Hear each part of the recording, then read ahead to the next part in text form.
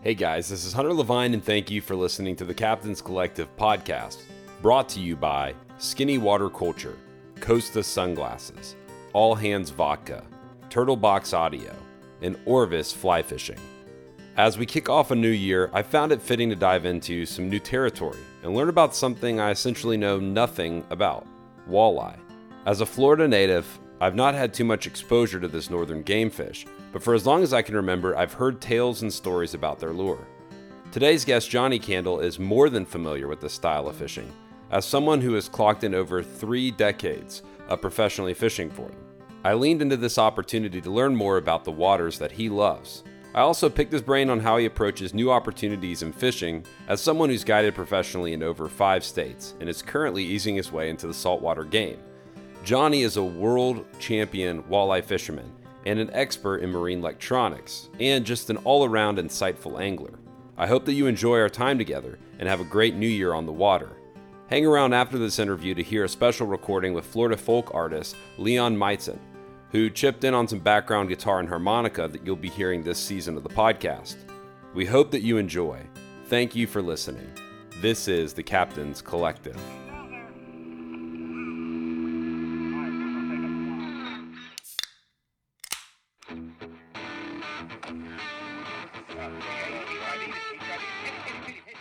I'll say it's anything you choose, I think it picks you. You know, it's genetic. Let everything else stop in the world and just be quiet. And it's amazing where your mind goes at that point, and where it doesn't go. And sometimes just that quiet space is what we need, and especially in this day and age. If you have a fly rod in your hand, it's this tool that takes you to beautiful places. You meet hopefully wonderful people, and it's just this cherry on top of this outdoor adventure. When the fish is coming, that shot within a shot, that timer starts. Beep, beep, beep, beep, beep, beep, beep, beep. No one else knew anything anyway, and you just definitely making enough fish you're going along. But so what Grandpa and Dad would tell me is like, all right, where's an old big trout laying out there? Where's his shaving cream on the water? Where's he been shaving this morning at? So look for his shaving cream on the water, and that's where he's going to be. Well, hey, Johnny, thanks so much for hanging out and joining us on the podcast as my first walleye, guy with a walleye background, and as somebody who's never caught a walleye. We're going to have to fix that. We got to fix that. We got to fix that. For sure. But looking forward just to hearing a little bit more about kind of how you got into fishing and your background, and also with you being down here in the Forgotten Coast, kind of what it's been like for you to take all the building blocks that you've learned in your extensive career in freshwater and walleye fishing and to bring it into the saltwater world. So thanks for carving out some time tonight and hanging out, and really enjoyed it so far. And would just first love to hear about for you where all this began and kind of get us to where you are today with your multi-piece business model. Yeah. Well, I'd like to say that the fishing started for me like it does for everybody else, but the more I'm in this business, the more I learn is it starts different for everybody, right? It just does. Very, very fortunate to grow up in a family that had fishaholics, right? My father, when he wasn't at his day job, was fishing somewhere, and his father was fishing somewhere, and even cousins and uncles and aunts, and even my mom was not afraid to pick up a fishing rod and go fish with us. I'm not going to say she was the driving force that took me to the lake every day, but having a dad that I was fortunate enough to look up to as a god, right? He had an S on his chest. I don't care what anybody tells me. I still say it was tattooed there. And anything he did, I wanted to do. And he was good enough and gracious enough to drug me along. And I know it drove him absolutely crazy when I was 5 and 6 and 7 years old, right? But he dragged me along, and I got the bug, and I was good at it. I had success because my father and even my grandfather, they made sure I had success, right? They didn't set me up for failure. And of course, I loved playing sports through high school and even into college. I dabbled with a little bit of basketball in my college days, but fishing was always that thing that I came back to, and I could pick up a rod and make a cast and catch a fish and have success. I don't care how good I got at basketball, I still missed, right? I don't care how good I was at football, I still threw interceptions. But when I went fishing and had a 5-gallon pail, it usually came home with something in it. So I gravitated to what I love to do. When I was a senior in high school, my father decided that he'd taken his buddies fishing for free long enough in his life, and he said, I'm going to get a charter captain's license. Grew up in Northeast Ohio, Lake Erie, walleye capital of the world. Dad goes out, buys a 28-foot charter boat. We deck it out with all this equipment, and it's, okay, let's go fish. We're like, well, we know how to catch them, but we really don't know much about running a business, Dad. We're fishermen. Well, it happened to be that I went off to college the next year and decided to major in marketing. And what a lucky stroke for my dad that every college project I did was for his charter business, right? I had a built-in case study right there. Yeah. So my dad got a 4-year marketing course for his charter business, and we grew his business from nothing to something, and I was a big part of that. I enjoyed the business side. I enjoyed the fishing side. Graduate from college at 23 years old. Typical red-blooded American male, wants to see what's out there in the world, and I'm flipping through some magazines, reading about these walleye fishing tournaments, and I'm like, wow, we catch a lot of fish. I might as well try this. So I literally jumped in with both feet and said, I'm going to go be a pro walleye fisherman, and got my backside handed to me badly. I mean, badly, right? You don't go from one body of water, fishing one technique 80% of your life, to jumping in and traveling to Minnesota and Wisconsin and the Dakotas and fishing rivers and reservoirs. I'd never seen the Mississippi River in my life, let alone fish on it. My first pro tournament's on the Mississippi River. I got shellacked. But there were moments of brilliance. And again, back to my father, came home after that first season, flat, broke, not a nickel left in my name, a truck that needs thousands of dollars of repair, a boat that's not tournament worthy, and I'm ready to quit. And my dad said, you're not quitting. He wouldn't let me. I'm like, well, I need the money. We'll figure out the money. Well, I got to have that. We'll figure it out. You're not quitting. Go get a job, get through the winter, make what you can make. We'll figure all this out. And like I said, very, very fortunate to have a father that was that big of a driving force in my life and pushed me and pushed me and pushed me. And well, man, fast forward to today, how many times did I want to quit over the years, right? I'm not competing at the right level, or my fishing struggling, or I'm spending too much time tournament fishing and my guide business is failing, and this and that and this is that. And finally catch enough breaks along the way and meet enough of the right people and build a good network. Let's see, that was 1994. I fished my first pro tournament and retired from that just this last year now to get out of that scene and retire more, or focus more on setting myself up for real retirement and just guiding now full time. So that's kind of the short version, Hunter. You can ask more about any phase you want, but I think that gives you a pretty good background, right? I mean, I fished hundreds of days a year since I was 12 years old. I mean, that's just the way it goes. I want to kind of get to go into some of those different seasons of life that you went through, but back to you being fresh out of college in the tournament scene and struggling your first season. What did you not know that first season? Everything. That you don't know what you don't know, Hunter, right? What was the big thing that? Was there a linchpin or a tipping point for you? So what got me was I knew how to catch a fish. I knew if a fish was in front of me, I could catch it. And on the bodies of water I was familiar with, I knew where to find a fish. But again, I had never seen the Mississippi River in my life. The only river fishing I ever did was in a pair of chest waders with my grandfather in a river that we could walk across, right? And now I'm in the Mississippi River going, well, I know they're in eddies. I know they're on current breaks. And I know what those look like standing in my waders. But I'm in a river that's 4 miles across and 130 miles long. Where do you find an eddy or a current seam or this or that, the other? I hadn't seen it yet. And who has at 24 years old? And even if I did see it, I wasn't thinking when I was 16, you better remember this for that tournament you're going to fish when you're 24, because it wasn't in my plans when I was 16, right? So that first year, you pay for education. Just like I paid for a college education. I paid a couple grand. Back then, it wasn't all that expensive to travel. So I paid a couple grand for an education in walleye fishing. And again, when I got to a body of water that made sense, I'll never forget going to Mille Lacs Lake in Minnesota my rookie season. And I had a really good pre-fish. Conditions changed. I blanked on day one of the tournament. On day two of the tournament, I weighed the two biggest fish caught in the tournament. I figured it out. I found some areas of structure that looked familiar to me. I put the baits where they needed to be, and I caught 2 giant walleyes and didn't get enough weight to do well in the Derby, but it was a moment of, oh my goodness, this guy can do this. I just got to do it 3 days in a row instead of 1 day. And that's what my dad saw and said, you can't give up. But yeah, it was literally every time you turn around, you're like, okay, what's going to smack me in the face now? Right? You go to, like you said, the river for this tournament, and you got to learn how to deal with current. You know, I had fished the majority of my adult life in a 28-foot charter boat, not in a 20-foot tournament style fishing boat. Boat control, right? I thought I knew how to keep my boat in one spot. Turns out the only way I could keep it in one spot was to throw an anchor over the side, right? So I had to learn all kinds of stuff. It wasn't just the fishing knowledge. It was, you know, learning where to look, how to hold your boat still. And then the other thing that smacks you right square in the forehead when you travel the country as a tournament angler is you cannot have a favorite way to catch them. You can't. You can't say, I'm a really good jig fisherman and just go jig fishing. You can't say, I'm a really good trolling guy and just go pull plugs around.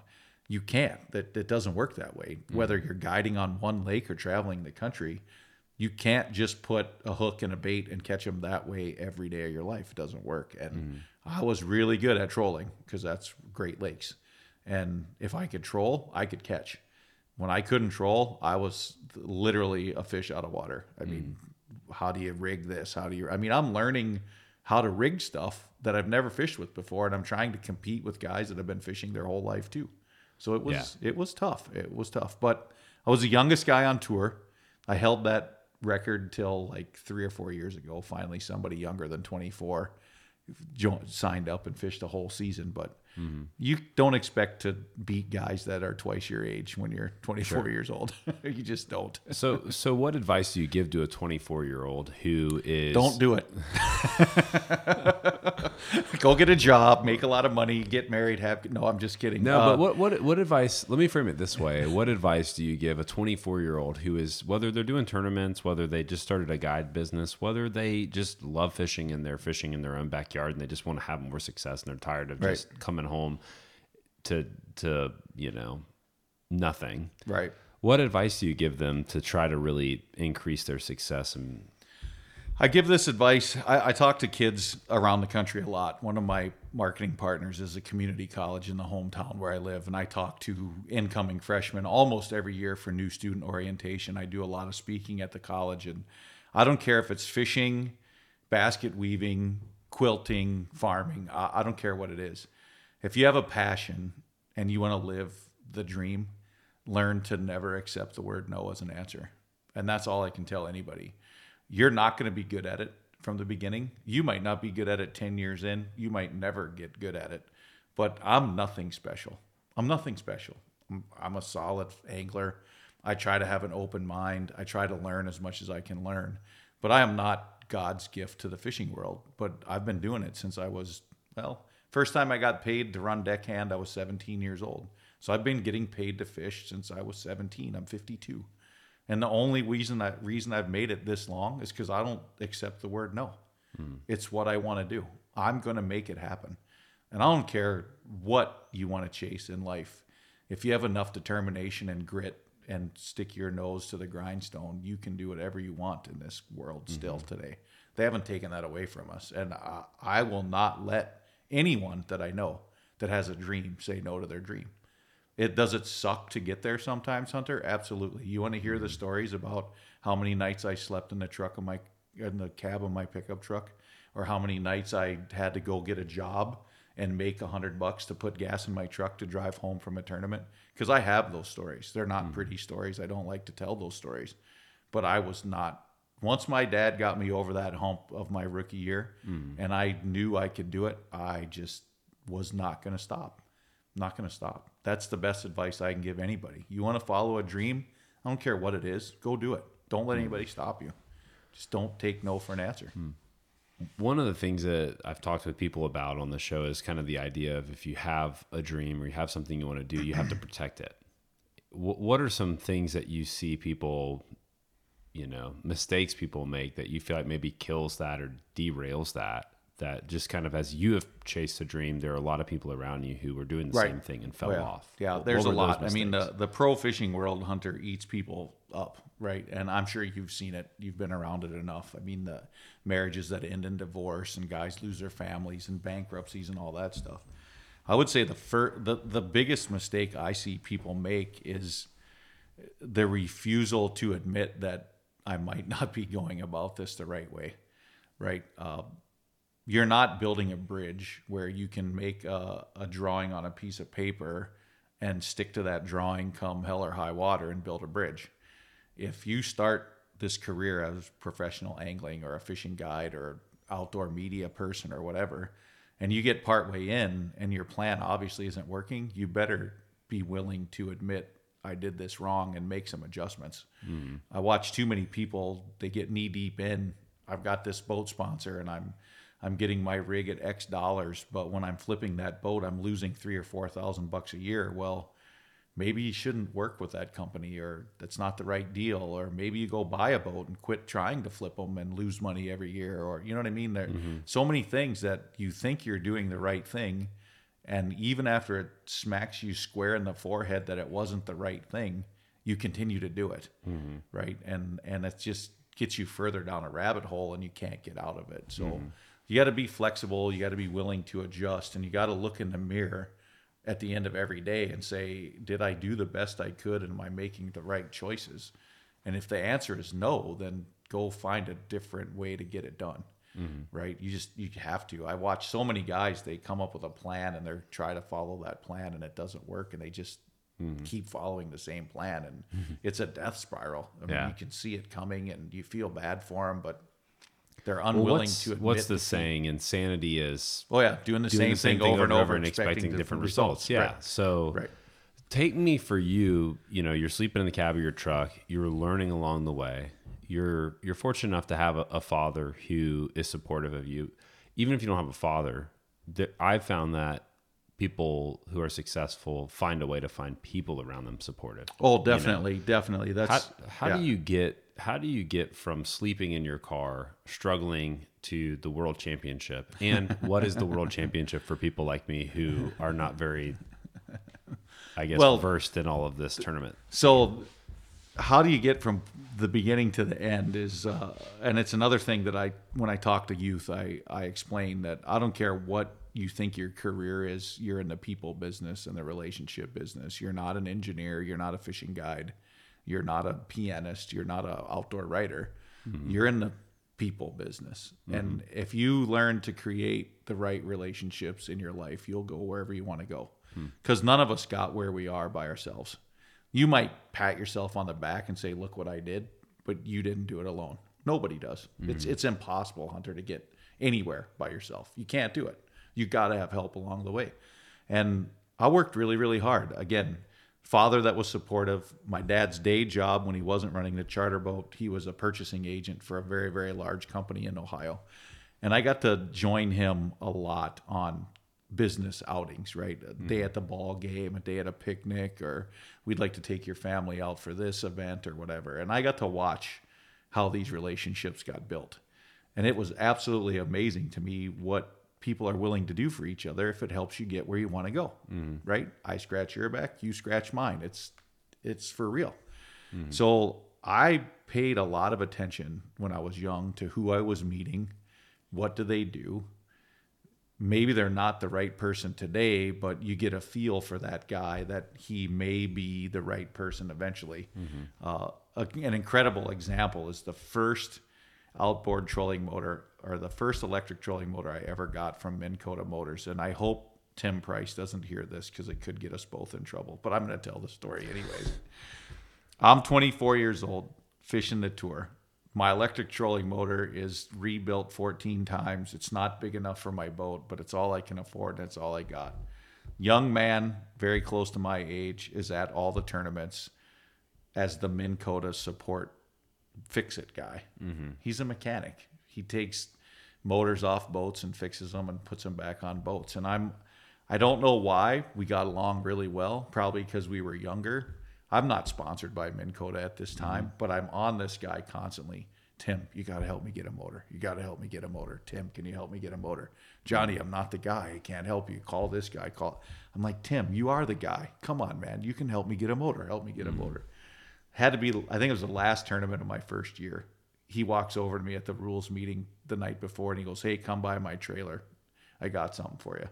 And he gives me a trolling motor. And I'm like, Tim, you said you couldn't get me a motor. And he goes, well, I'm calling that motor Frankenstein because that's not one motor. That's about 12. Yeah. He said, I got all these motors over the summer and I kept taking parts. And I got enough parts from enough motors that were shot that I built you a motor. But don't tell anybody where you got it from. That's the old Johnny Cash song, Yeah, one piece exactly. at a time. Yeah. Well, that guy right now is my pro staff manager for the last 27 years at Minn Kota Motors. I made a relationship with the right guy when I was 24 years old that I have carried through my entire career at Humminbird and Johnson Outdoors. And today I would have to call them, if not my biggest marketing partner, my second biggest, right? They do that much for me. I work that close with them. And again, it goes right back to forget learning how to catch more fish. Yeah, you got to catch more fish to compete in tournaments. I'm not saying you don't, but you better be spending as much or more time developing relationships, nurturing relationships, meeting the right people, marketing yourself, building a brand as you do fishing, or your fishing's going to get you nowhere. Nobody gets paid. I don't care how good you think you are. Nobody in the fishing industry gets paid to just go catch fish. Doesn't happen. You got to have all the other stuff, and those relationships are probably the biggest part of that. So how many times have you won the world championship? Once. That's okay. enough. Once is enough. Once is enough. Okay. Explain to me kind of how that works, like in layman's terms, how somebody gets to to that. You fish a tour, right, or a circuit, however you want to call it. There's a couple in the walleye world. There's the National Walleye Tour today. There's one called the Masters Walleye Circuit, which is also a pro tour. Those are the only two pro tournament circuits out there. Then there's lower levels that kind of feed into the upper levels. The one I won was the Masters Walleye Circuit. That's a team tournament circuit. So two guys enter together as a team and fish in the same boat. You fish a complete season, which for us was 6 tournaments that summer. They take the top, I think at that time it was a percentage. It wasn't a number of teams. So it was like the top 15% of the teams at the end of the year qualify for the year-end championship. So we don't have playoffs. We have one Super Bowl. So there were 40 boats, I believe, in that tournament, and you fish for 3 days, and the team that comes out on top is the best of the best, right? So this was your tournament field, this was your playoff field, and then you win that championship. So the only other coveted title that I never did win, and it doesn't bother me that bad, would be Angler of the Year, right? That's where they take your cumulative score for the whole season and add that up, and that would be more like your MVP award or something like that. Never was fortunate enough to finish first at the end of the year that way, but winning the world championship, you still get to lay claim for a little while that you're the best in the business. And, Sure.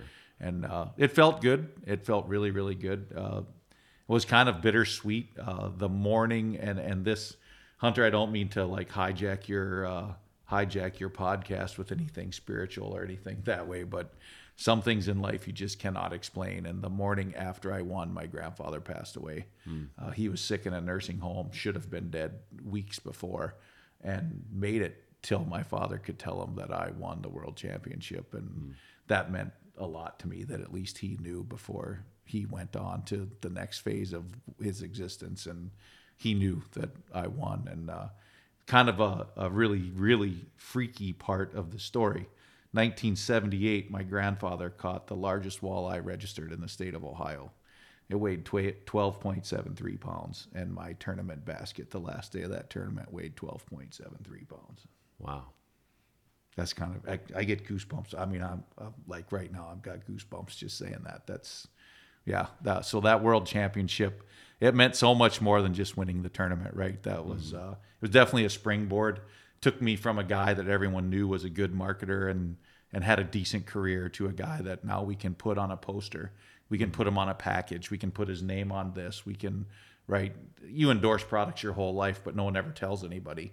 Then all of a sudden you're world champion, and on the back of a spool of line, you see your name, and on the back of a lure box, you see your name, and on a end cap in a sporting goods store, you see your poster and a name saying, I use these rods. And that was kind of cool. It was kind of neat to finally get to that level, and it showed that all my hard work paid off. And again, what it meant to my family was even more special than what it did for me financially.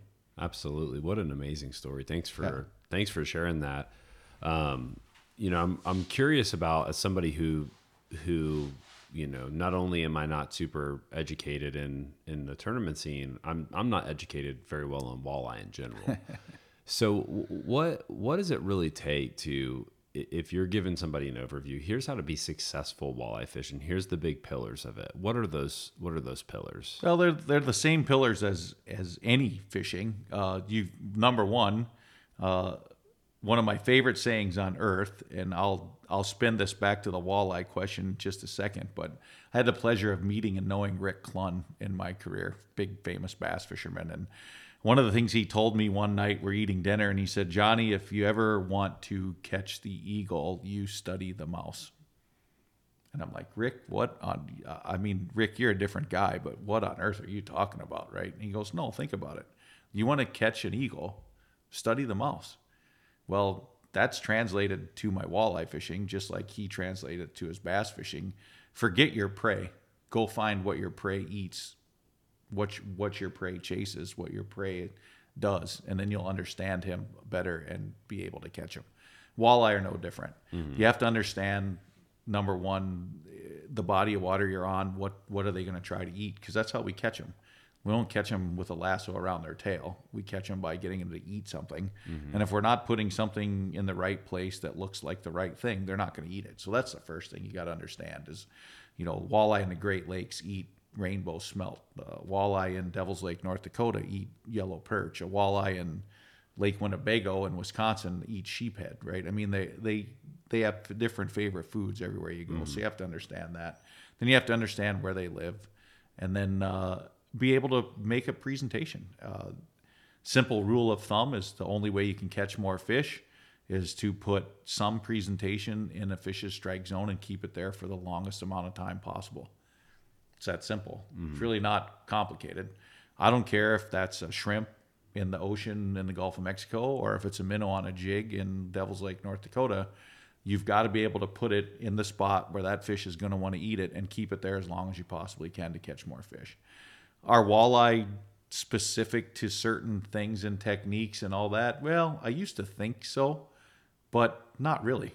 They're really not. I mean, drop shotting is not a world famous walleye technique, but I've caught hundreds of walleye on a drop shot rig, a Ned rig that the bass fishermen use all the time. I throw those for walleye all summer long, right? Yeah. I mean, getting wound up in what technique should I use or how do I make this presentation, I think people overthink it. That's good for those of us that make a living in the fishing industry because that makes people clamor to the shelves and they buy more tackle and they buy more colors and all that kind of stuff. But Hunter, if you can figure out what they eat, figure out where what they eat lives, and then figure out how to match what they eat and put it in front of that walleye long enough, you're going to catch a bunch of them. So it's that simple. I want to keep talking through the pillars, but I want to kind of go down a rabbit trail here that I think is helpful. When going into a new fishery, you've been working hard to try to build out what you're doing in the saltwater, which is kind of how we met. What does that process look like of studying a mouse to use if you want to catch an eagle, study the mouse? Yeah, so it's so much easier today than it was when I was 24 years old because we have this wonderful thing called the internet now, right? When I was a kid, and I say kid, when I was starting my pro career, the only thing you could do is send a letter. I don't even know if the youngsters listening right now know what a stamp looks like, right? I mean, you got to send a letter to a chamber of commerce that might be 2,500 miles from your house. It took a week and a half to get there. Hopefully somebody read it and said, yeah, we can direct you to more information about fishing on our lake. And they sent you a big manila envelope full of tourism guides and fishing guide brochures and all that stuff. And then you started if you were fortunate enough to afford long distance back then, and you might even not be old enough. Is he old? I don't even know if Hunter's old enough to remember long distance, but I'm familiar with the idea. You would start making phone calls that cost 60 cents a minute, 70 cents a minute to talk to a bait shop and try to ask, what do they eat? Where should I look? How deep should I, right? Nowadays, you can sit down and say, okay, I want to catch a walleye in Lake X, and type it in Google, and you won't be able to read it all, right? So it's so easy now. The things I look at is I like to look at Game and Fish Departments, Department of Natural Resources, Florida Wildlife Commission, whatever, because those guys are science geeks, right? And they love to tell people, right? The walleye in this lake eat this, this, and this, and we have surveys and nettings, and we know where the population spawns and where it's the most dense, and we know the age class structure and how many big fish and little. You get all that biological data. That's a great place to start. What are the most popular lures, right? Bait shops on the internet, fishing clubs, fishing websites that give blogs and all that. Listening to podcasts, right? I mean, there's podcasts about my home lake that you can listen to every week. I do fishing seminars live on the internet once a month for Devil's Lake, North Dakota when I'm home. Listen to one of those and hear what a fishing guide on the lake is using and catching and all that. So it's so easy now to study the mouse than it used to be. Yeah. Because before it was try to find a magazine in the library, right? Microfish, microfilm. I used to sit in my public library looking at microfilm for hours and hours and hours trying to find information that for a lake 6 states away, what are they going to have that in my public library for? Sometimes I found it, sometimes I didn't. But now it's simple. You can do it on your phone. Don't do it driving, but you can do it on your phone, right? Just type it in, and sitting in an airport somewhere or waiting in the doctor's office, and you can start researching how to catch a walleye, and it's pretty good. Most of the information out there has some merit. There's always a couple things that might lead you the wrong way, and if you really want to know, pick up the phone and give me a call. I'll tell you what you need to know to go catch a walleye. I'm not afraid to share. So, all right, that's pillar one. That's helpful. Are there other pillars that you feel like these are really important things to understand about walleye fishing? Not so much walleye, but realize there really aren't shortcuts, right? You're not going to go just read a couple books, look at some internet stuff, and put your boat in the water and go slam them right away, right? You're not. No different than what we're going to get to eventually about me coming down to the Forgotten Coast and go try to catch some redfish or some mangrove snapper or sea bass or whatever it is. There's no substitute for time on the water. No substitute for making mistakes, because you don't learn a thing until you do it wrong, right? If you did it right every time you tried it, what did you learn? You didn't learn anything. You learned by doing it wrong and then making the adjustments to do it right. So just gut it out, get out there, put some stuff in the water. There are a few basic presentations that I would say a walleye angler should learn to do. The first one is fishing with a lead head jig. You better be able to put a jig near the bottom, keep it there, don't get snagged all the time, feel a bite and catch a fish. Lead head jig, whether it's tipped with live bait or a soft plastic tail, you got to be able to fish a lead head jig. Next thing you want to be able to do is fish with what we would refer to as a spinner rig or a night crawler harness, right? It's a 2-hook harness with a spinner blade. You drag it around, the spinner goes around in circles. You control it along the edges of structure. It's a little bit easier to keep there because it's heavy, it's weighted. You can fish it at a 45-degree angle, feel the bottom. But bottom bouncers, the sinkers we use, wire armed, snagless. And how deep are we talking? Oh, anywhere from 6 to 56. I mean, they have a pretty good range of depth. But you want to be able to fish with those. You want to understand how a crankbait works and know how to fish a crankbait, whether it's trolling or casting. And what do you mean how it works? Because I'm thinking about, I feel like I understand how it works, deep does it dive? Okay. Right?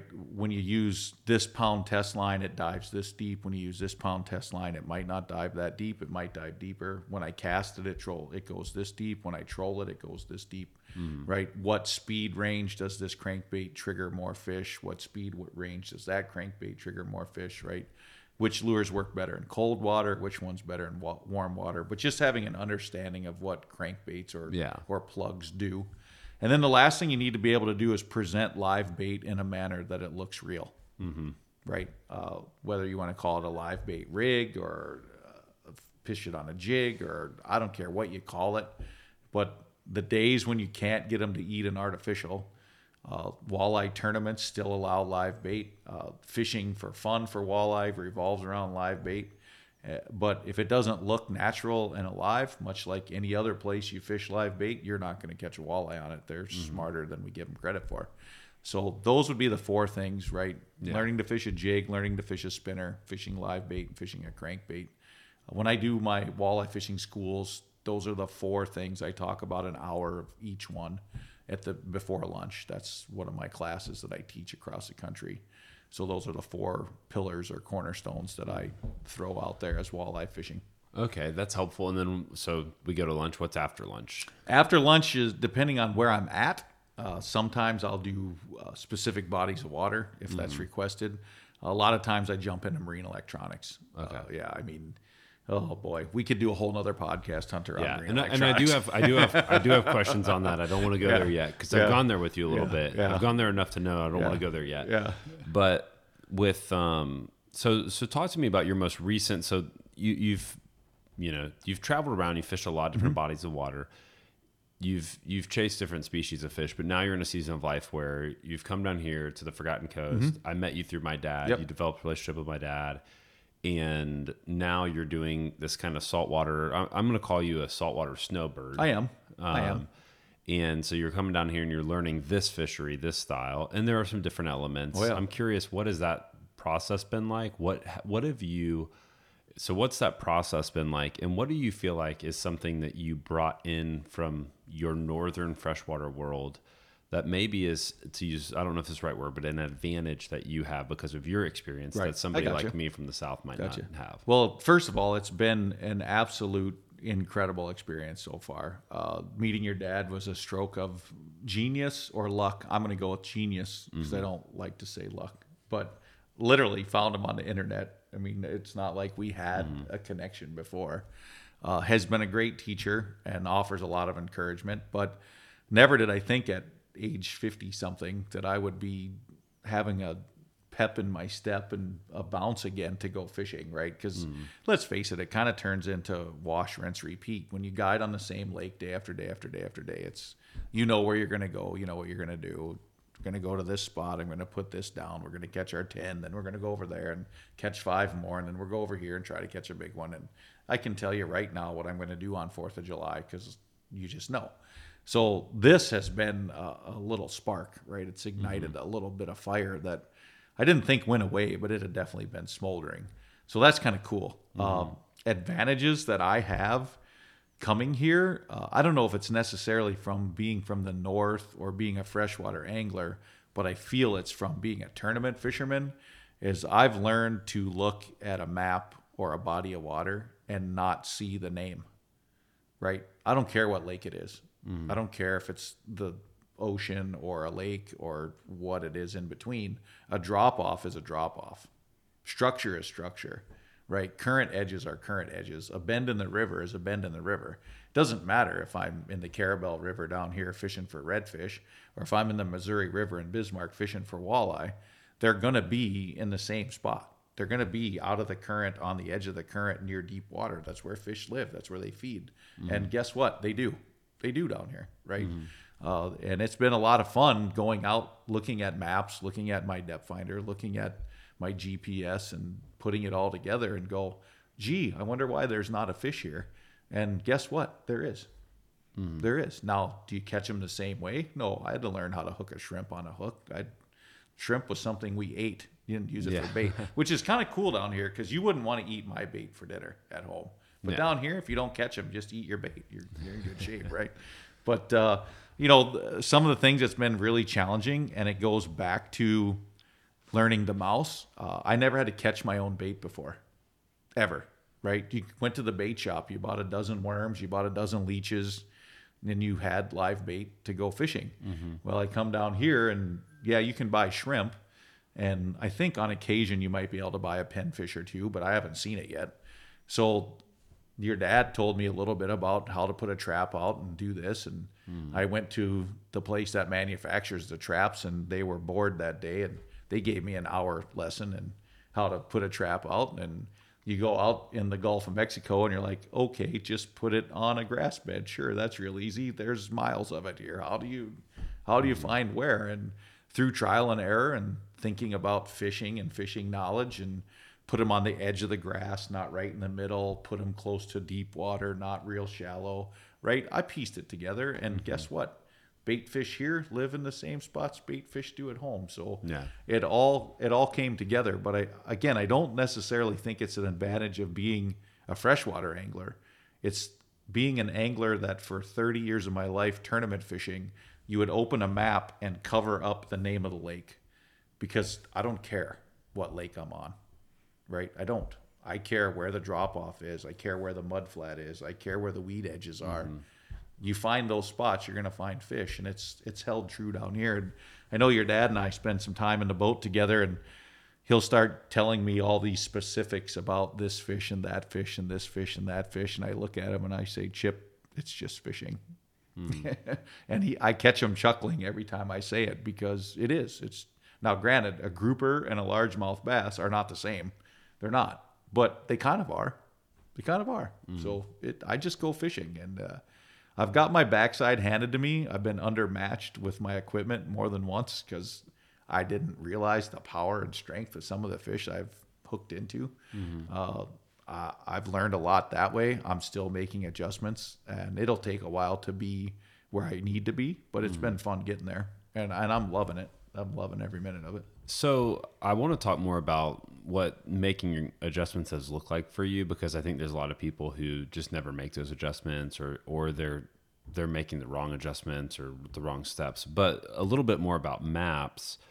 Talk me through, me and you are sitting down, we're about to fish a new area. What is your process? You cover it up, you're looking for ledges, but give some advice on how to think about looking at maps and kind of pre-planning your fishing from that standpoint. So yeah, I've taught several classes on this. It's like you are leading me right down the right trail, Hunter. This is awesome. You're a good interview guy, right? You make it easy. You have to have a plan when you go to the lake every day. You can't just, or the Gulf or the river or wherever you're going. You can't just put your boat in and say, we're going to drive around till we see 3 other boats and fish next to them. That's not how you catch fish. And I like to fit when I'm going out just fishing. I don't have anything specific, right? I'm not going after mangroves on structure, or I'm not going after sight fishing reds, right? That's a whole different thing. When you have a very specific task for the day, that's a whole different story. But when you're just going fishing, I just want to go out, I want to putz around, I want to catch some fish for dinner, I want to have a fun day catching fish. You got to have a game plan, and that game plan needs to include not one type of spot, but a series of different areas to go investigate. If you tell yourself, I'm going to go out today and only fish rock piles, and you fish 12 rock piles, well, you're either going to catch fish in 12 spots, or you're not going to catch fish at all, because all you did is fish the same thing over and over and over that day. If you tell yourself, all I'm going to do is fish grass flats, and you fish 13 different areas on a grass flat, and you don't catch a fish in the first 3, you're probably not going to catch them in the last 10. Yeah. Right. So I tell people, when you're looking at your map, find an area of grass and fish that. Find an area of sand and fish that. Find an area of rock and fish that. Find a drop off or a transition or an edge and fish that. Because what we're looking for ultimately are patterns, right? A pattern in fishing is defined as a set of circumstances that put fish in an exact location. That's a pattern. The pattern might be a rock pile that comes within 6 feet of the surface, within 30 yards of 12 feet of water on the north shore of the lake, catching the south sun with the wind hitting it from the east. That's a set of conditions that put fish there. And then if you can match that set of conditions somewhere else, there's pretty good chance there's going to be fish there too. So when I'm looking at a map the first time, I'm trying to find what appears to be fish holding areas, and that's a whole other podcast of what is a fish holding area. But we'll use the Gulf for an example, right? I want to fish a dock or two, then I want to fish some sand spots inside grass for a while, then I want to fish some structure in the bay, and then I want to go fish a sandbar, right? So there's 4 different types of spots. One of those 4 is probably going to produce fish. Once I catch fish on that set of circumstances, I'm going to go back to my map, whether it's on paper or on my electronic chart, and I'm going to try to find another set of conditions that looks like the one I'm looking at now. And then when these fish quit biting on this one, maybe I can go to another one that matches that and catch more fish over and over and over, right? Shipwrecks are easy. I found a wreck, I caught them, I'll go to another wreck, right? They're kind of marked on maps, they're kind of easy to find. The ones that get tough are when you're looking at the edge of a sand flat or the edge of a grass flat. And you're like, wow, what made this edge special? Because there's miles and miles and miles of edge, right? Well, was it on the tip of a point? Was it an inside cup? Was it an isolated grass patch, or was it connected to another one that was really big? You have to start asking yourself all those questions and drill down till you can figure out what put those fish there. Sometimes it clicks, sometimes it doesn't. When it clicks, you have those days we dream of, right? Everywhere I went on the grass, I caught 100 trout today. It was awesome, right?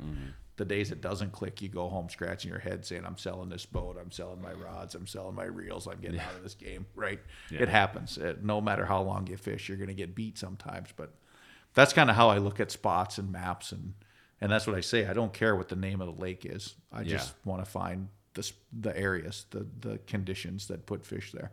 Yeah, and one of the differences a little bit from the style that you predominantly do and I do is, you're dictated by, if I'm trying to sight fish, I'm dictated by like, where can I actually do that? And so there's a sunlight element to that. There's a water clarity element to that. There's some wind or whatever. Right. But that's still all part of those conditions, right? That's and so what I'm curious about though is when you start looking at all those conditions, you have your large conditions of water temp, where it's at in the tide, or water level if you're freshwater. Yeah. You have those big things, but you start looking at it and you start to have so many pieces. It's hard to keep all those things in your head. Do you have a way that you record all that information? I do keep logs often, not every day. When I tournament fished, I was a note-taking fiend. I can actually show you. I'd be glad to send you an email of the log books that I built when I was tournament fishing. And every fish I caught, I wrote down in a book. And I had, 15 or 20 data points for every fish. Wind direction, right, time of day, water temperature, water clarity, what kind of structure it was on, what lure did I catch it on, what color, how fast was I trolling, was I casting, right? I kept track of all that. Every fish I caught, I kept track of. And that increased my tournament success dramatically. Now, I don't get that detailed when I'm guiding and fishing for fun. Probably should. It wouldn't hurt. But, boy, you just get tired at the end of the day and writing it all down. But I do take notes in the boat. I talk into my phone sometimes and listen at the end of the day so I can remember exactly what happened. But, yeah, it's the deeper you dig into each spot, the more successful you're going to be, right? Sometimes you can get away with it was 12 feet deep, wind blowing into shore, and the water temperature was 63 degrees. And some days that's the only 3 pieces of information you need to find another spot. Other days, man, you got to get down to the nitty gritty, right? Not just rock, but rock that was this size, or right, not just mud bottom, but this much mud bottom, or this deep of water, or like you said, water clarity. Yeah, I could see the fish, but I couldn't catch them when the water was this clean. And when the water got a little more color, I caught more, right? So it seems no big deal. Oh, gee, it's just a little dirtier. But you and I both know sometimes the littlest detail makes all the difference in the world for a successful day. And people ask me all the time, what do you think the biggest difference between the pro angler and the weekend guy for success? What's the difference? And my answer has always been the professional angler doesn't dismiss anything as circumstances or luck, right? I don't know how many times I've seen a guy say, oh, I got lucky to catch that one, right? Or I can give you a lot of scenarios I've used in teaching. You're casting a lure towards a dock, and the lure doesn't go where you want it to. It lands 12 feet from the dock, and you start reeling it in twice as fast as normal because you want to make another cast, and you get bit. And you land the fish and you high five and you put it in a live well and you wind up to make the next cast. And 99.9% of the people listening are going to make their next cast right towards the dock because they thought they made a bad cast the cast before. But how can you call it a bad cast if you just caught a fish? professional angler fishing for a living is not going to call that a bad cast. You know where my next cast is going? Right where I caught that fish. And you know what I'm going to do? I'm going to reel twice as fast as I did before, because that's probably what triggered that fish. But the average angler dismisses that as, oh, I got lucky. That was an accident. I should have never caught that fish, right? There's no wrong way to do it in fishing if there's a fish on the end of your line when you're done. You did it right. So do it again. Repeat it. Don't tell yourself that was the wrong way to catch it, right? I made a post the other day on Facebook about free lining for mangroves, and we caught a limited grouper. And one of the guys on Facebook challenged me and said, you don't catch grouper free lining shrimp on structure. That doesn't work. And I put back on, I was kind of having a bad day. And I put back on Facebook, so was I supposed to throw them all back because I caught them the wrong way? Yeah. I didn't catch them the wrong way. I had a limited keeper grouper. I don't care how I caught them. Do it again, right? If you free line a shrimp and a grouper eats it and you want to catch another grouper, I wouldn't put a sinker on and fish on the bottom. I'd free line another shrimp. Yeah. Because you're going to catch another grouper, right? So I think that's a big difference. Yeah, that's a great point too. Or if you get too married, back to getting too married to a technique or a way of doing it, well, you know, I'm going to keep doing the sinker because that's what people do. Right. And that's what I've done in the past. Well, it's not working right now. Right. Yeah, but that's the way that you do it. Right. You know, so I think that trying to give yourself freedom, some of the people that I fished with that I felt like were some of the best anglers, you know, they're not afraid to switch stuff up. I mean, I've fished with people too where I made a 30-minute ride. They hopped up on the boat, they pulled for 2 minutes, and they said, this isn't right. And then they got back down and made a 20-minute ride. And to a lot of people, they're so antsy. They're just like, oh, we're already here. Right. You know, you hear that phrase in fishing. Right. They're already here. Kind of like the lucky thing. You know, we're already here. We just might as well fish it. And sometimes I might do that with certain people just to experiment or play around. But, you know, that's the type of thing, too. They're not afraid to change it, do it different. It's not uncommon, Hunter, at home guiding walleye in Devil's Lake, North Dakota. We'll pull in on a spot. I'll make 3 casts before my guide clients even get their jig unhooked from their rod and go, well, time to go. Yeah. And they're like, say what? I'm like, no, they're not here. Trust me. I know that hole. If there was one in there and you don't catch it in 3 casts, you're not going to catch it. We're going. And you do that 4 or 5 times on a guide trip, and your customers are looking at you like, what kind of ride are you taking us on? And then you pull into the spot and catch one on your first cast, and they have pandemonium for 3 hours afterwards. And then they finally go, oh, okay, I get it now, right? I get it. So, yeah, I'm right there with you, man. Let her rip. Go fish. So speaking of seeing fish, a lot of the people that I've interviewed, because it's predominantly been saltwater flats fishing, GPSs are, if anything, just to help you not run into stuff while you're going places. And you use your eyes a lot because you have a lot of physical land markers. And you need to use your eyes a lot. And even somebody that was really influential to me when I was learning how to navigate a skiff was like, you need to learn to use your eyes because, you know, your GPS could go out or you don't want to be crippled by that. You know, you hear stories about people also looking down their screens and run into boats and all sorts of stuff, right? So I've had a wide range of people on the show who, some of them are like, I don't like GPSs. I don't think people should even have them. Now, they're not talking about grouper fishing because those guys will hop on grouper boats and be grateful for GPS. Right. But there's a little bit of this sentiment. There's this mentality of, you know, the technology can take away from the experience. That's some people's argument on that. Most people I interview, myself included, have GPS, use GPS. Somebody who knows how to use GPS well will probably say, you're not even using your unit maybe the right way. You know, you're getting 10% out of that tool. And then you have somebody who, okay, now I have someone who does seminars and is somewhat of an advocate for it. Give me the case. Why should people consider using electronics, and what should they consider when making those purchases and those decisions? Yeah, so I'll start the conversation so everyone knows up and up before I start. I'm a Johnson Outdoors, Humminbird, Minn Kota guy, right? So I'll speak from that perspective. I think all the brands build pretty good stuff, right? It's what you're comfortable with. It's what I'm comfortable with. I trust it to the end of the world. But I want to clarify before we start that that's where I'm coming from, just so no one gets their feathers ruffled during conversation, right? Why should you have it? Well, GPS, safety, number one, right? GPS has come so far in 30 years. I remember the first one I got was a gray screen that left a little breadcrumb trail so you knew where you were. That's all it was. There was no mapping. It was just a gray screen.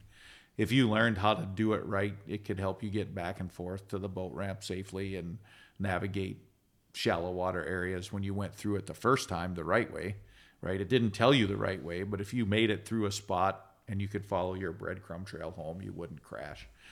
But nowadays, with the advent of, I use Coastmaster maps in my Humminbird, and the bottom contours are spot on. They're absolutely incredible. It helps me find fishing spots. It keeps me safe, right? There's so many things I can do as far as saving waypoints and naming waypoints. So I'm not just pulling up to a spot. If you name it properly, you know what fish you caught there or what kind of bottom it is, or right. So it takes a lot of the guesswork out. And I get it. If you don't want to use it, you don't want to use it. That's okay. And quite honestly, if I'm fishing in a marsh that's only 2 feet deep and I can see 80% of the fish I'm catching, I can understand the argument for not using it. But it doesn't hurt to have it then either, right? So what? You save a few waypoints. The fish they're not in any more jeopardy of being caught because I have a GPS and can get back to the spot. I still have to get them to eat. When it comes to sonar, holy cow, that's a loaded question right there. You know, traditional 2D down-looking sonar is great for not running yourself on shore. You can see the bottom. You can see changes in the bottom. You can see bottom hardness change or composition change, right? You can find that living bottom if you know exactly what you're looking for. You can find the limestone or the rock ledges or the sand. But when you start adding things like side imaging and live sonar and 360 and all that kind of stuff, I'm not going to say that it catches any more fish for me. It makes me more efficient with my time, which gives me more time to focus on fishing. A perfect example is going out and chumming for fish on structure. You go out without the technology I have, and you have no choice but to look at a waypoint, position your boat, throw some chum or some baits in the water and watch where they drift, and try to visually adjust your boat with the current and the tide to get it to drift right over the structure. And there's a lot of guys that are really, really good at that. I'm not, because I've never done it before. But I have 360-degree imaging on my boat. And I can go out and stop my boat and put my chum bag over the side and see the direction of the chum off of my boat and look at my 360 imaging and say, I need to move 23 feet that direction, and that chum's going to go right over the structure.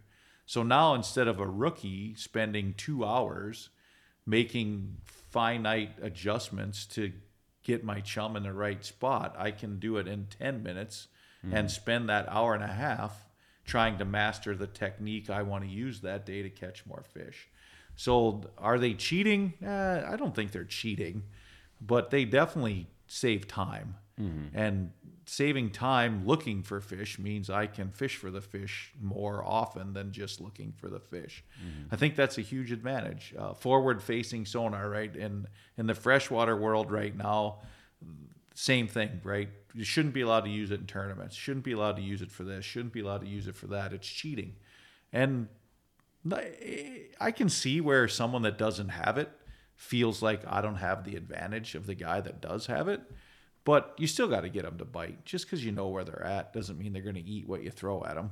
You still got to get them to bite. You still have to convince that fish to react to your lure or your bait or whatever you're doing. But it does make a difference when you're not wasting casts, right? Perfect example was in the bay here down in Carabel a couple days ago. A buddy and I went out and we caught 4 big bull redfish on a piece of structure in about 2 hours. We made 6 casts to those fish because we knew right where they were. We knew right where they were. And why would you make 30 casts in a big fan if you know the school of fish is at 3 o'clock off your bow and they're 45 feet from your boat? Why cast all the way around your boat if you know they're there? Now, would we have caught those fish eventually? Yeah, probably we would have. But we had to fan cast the whole area instead of watching our sonar and paying attention and Well, gee, they're right over there. Just throw it out there. When you catch 4 redfish in 6 casts, it gives you a lot of time to do other things, right? Yeah. So that's where I see the sonar fitting in.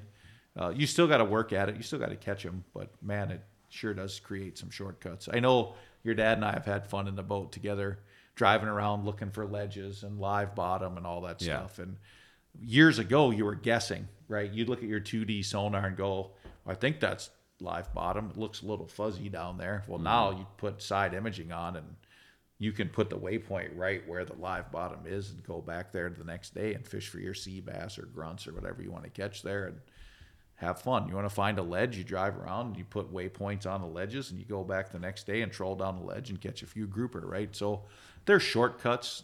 They will help you catch more fish just because, like I said, you get to spend more time fishing instead of looking. So that's where I see them fitting in. They're not going away. Yeah. So you might as well embrace them, right? It's a technology that I don't care how hard everybody complains. It's not Florida's not going to come out. I mean, I love your governor, but Ron's not going to come out one day and say, okay, from now on, you can't use side imaging when you go fishing in the state of Florida. That's not ever going to happen. Yeah. So you can either hate it or you can embrace it and use it to catch more fish.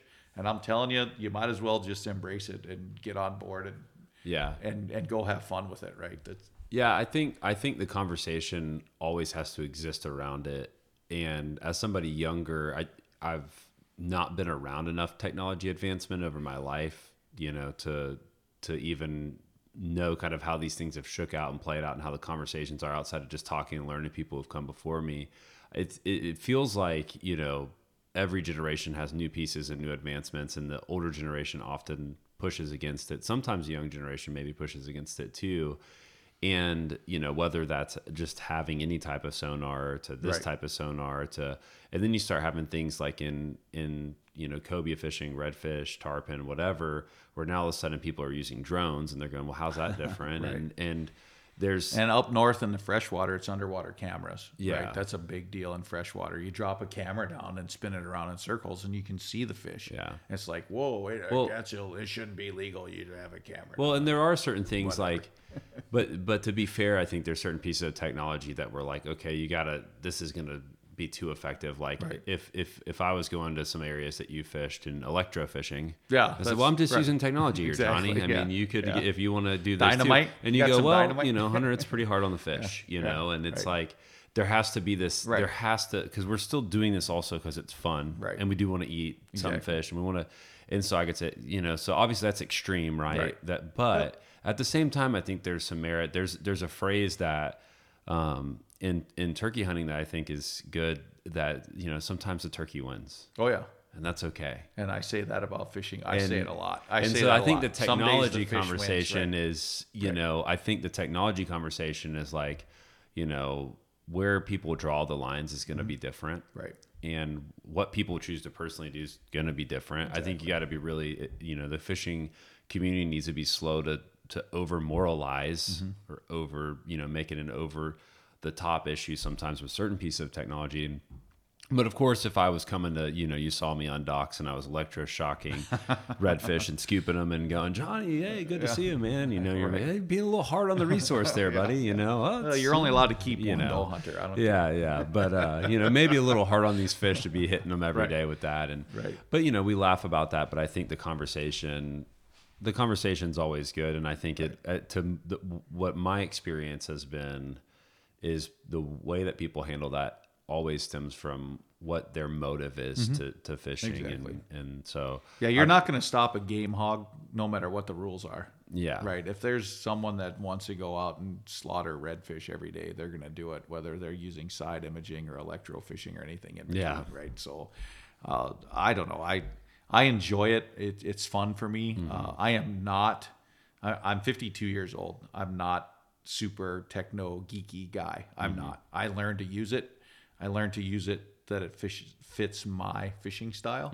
There's a lot of people that use it much more than I do, and a lot of people that use it a lot less than I do. And at the end of the day, when we're having a cold adult beverage, all of us seem to get out of the fishing day what we wanted to get out of it. So, my role with the company I represent is to help people learn it as well as they can.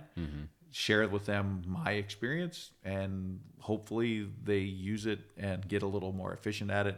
But if they choose not to, I'm not going to tell the guy. I mean, Hunter, how many fish get caught from the bank with a red and white bobber? They got no depth finder. They got no nothing. They throw a worm out with a bobber and they sit there till it goes under and they reel it in and they have a blast. And that's kind of what makes fishing so cool, right? Is if you want to have a drone and look for redfish that you can't see without it, you can. And if you want to sit on the end of the dock at the Ho Hum RV park and throw a bobber out there and wait for it to go under, you can. And you can have fun doing it both ways, which is great. That's why I fish. Because you can, I don't care if you're rich, poor, purple with yellow polka dots on your skin. I don't care who you are. You can go anywhere you want and enjoy fishing at whatever level you want to do it. And who am I to tell you you're wrong? Yeah. I'm just glad you're fishing. Yeah, and my approach has been, at least the past few years, in trying to think through it, is the best way to try to protect those resources too, are to try to help encourage people, hey, do this to have fun. It's not just about, you know, you use the phrase game hog, but like, you know, it's not just about you going out there and every time having maximum, you know, meat. Right. It's about you learning to have fun and enjoying it and being out there and asking the right questions and learning and talking to people. But Johnny, man, super helpful. I mean, there's so many different rabbit trails we could go down on everything. I'm just getting warmed up, getting warmed up. But do this man, again tomorrow. Yeah, we'll definitely have to do it again. And a lot of fun sitting down, hearing your perspective. And I just appreciate the time that you gave. And it's been fun, man. Appreciate look forward to learning more. Thank you. Not a problem.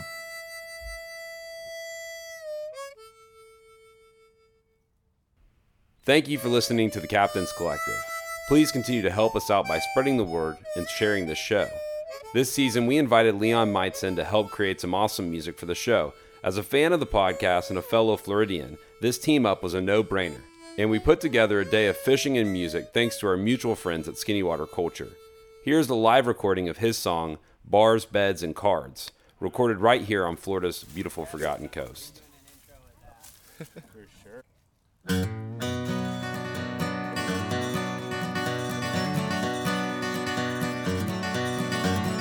Where there's too many people in this town, there's not enough space to go around.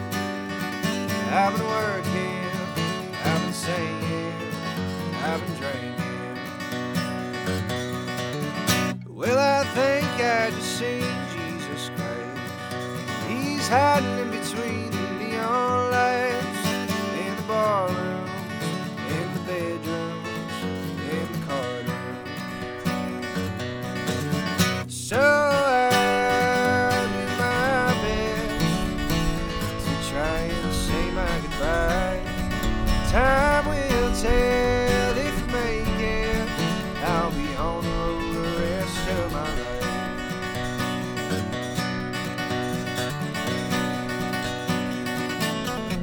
life. Someone told me that this place would be so cold. All the stories that would go have all been told.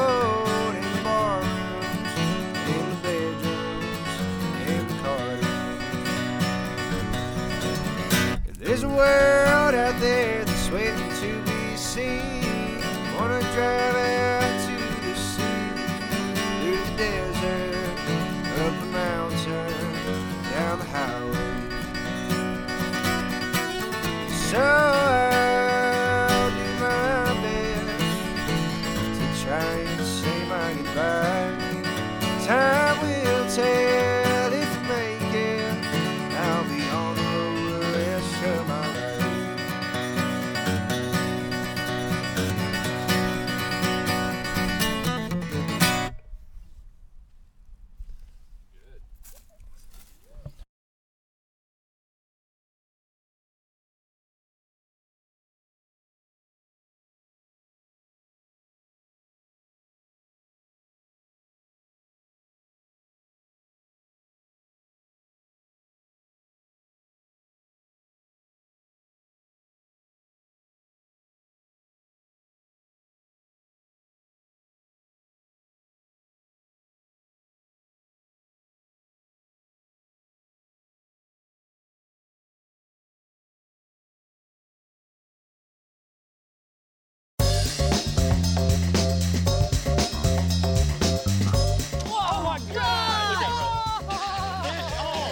every once in a while it's fun to go like just full-blown redneck on these fish. This is like high-tech cane pole fishing right here. From the white sandy beaches to the crystal blue waters, enjoy the best fishing Panama City Beach has to offer during Chasing the Sun. Sundays at 9:30 a.m. Eastern on Waypoint TV, the destination for outdoor entertainment.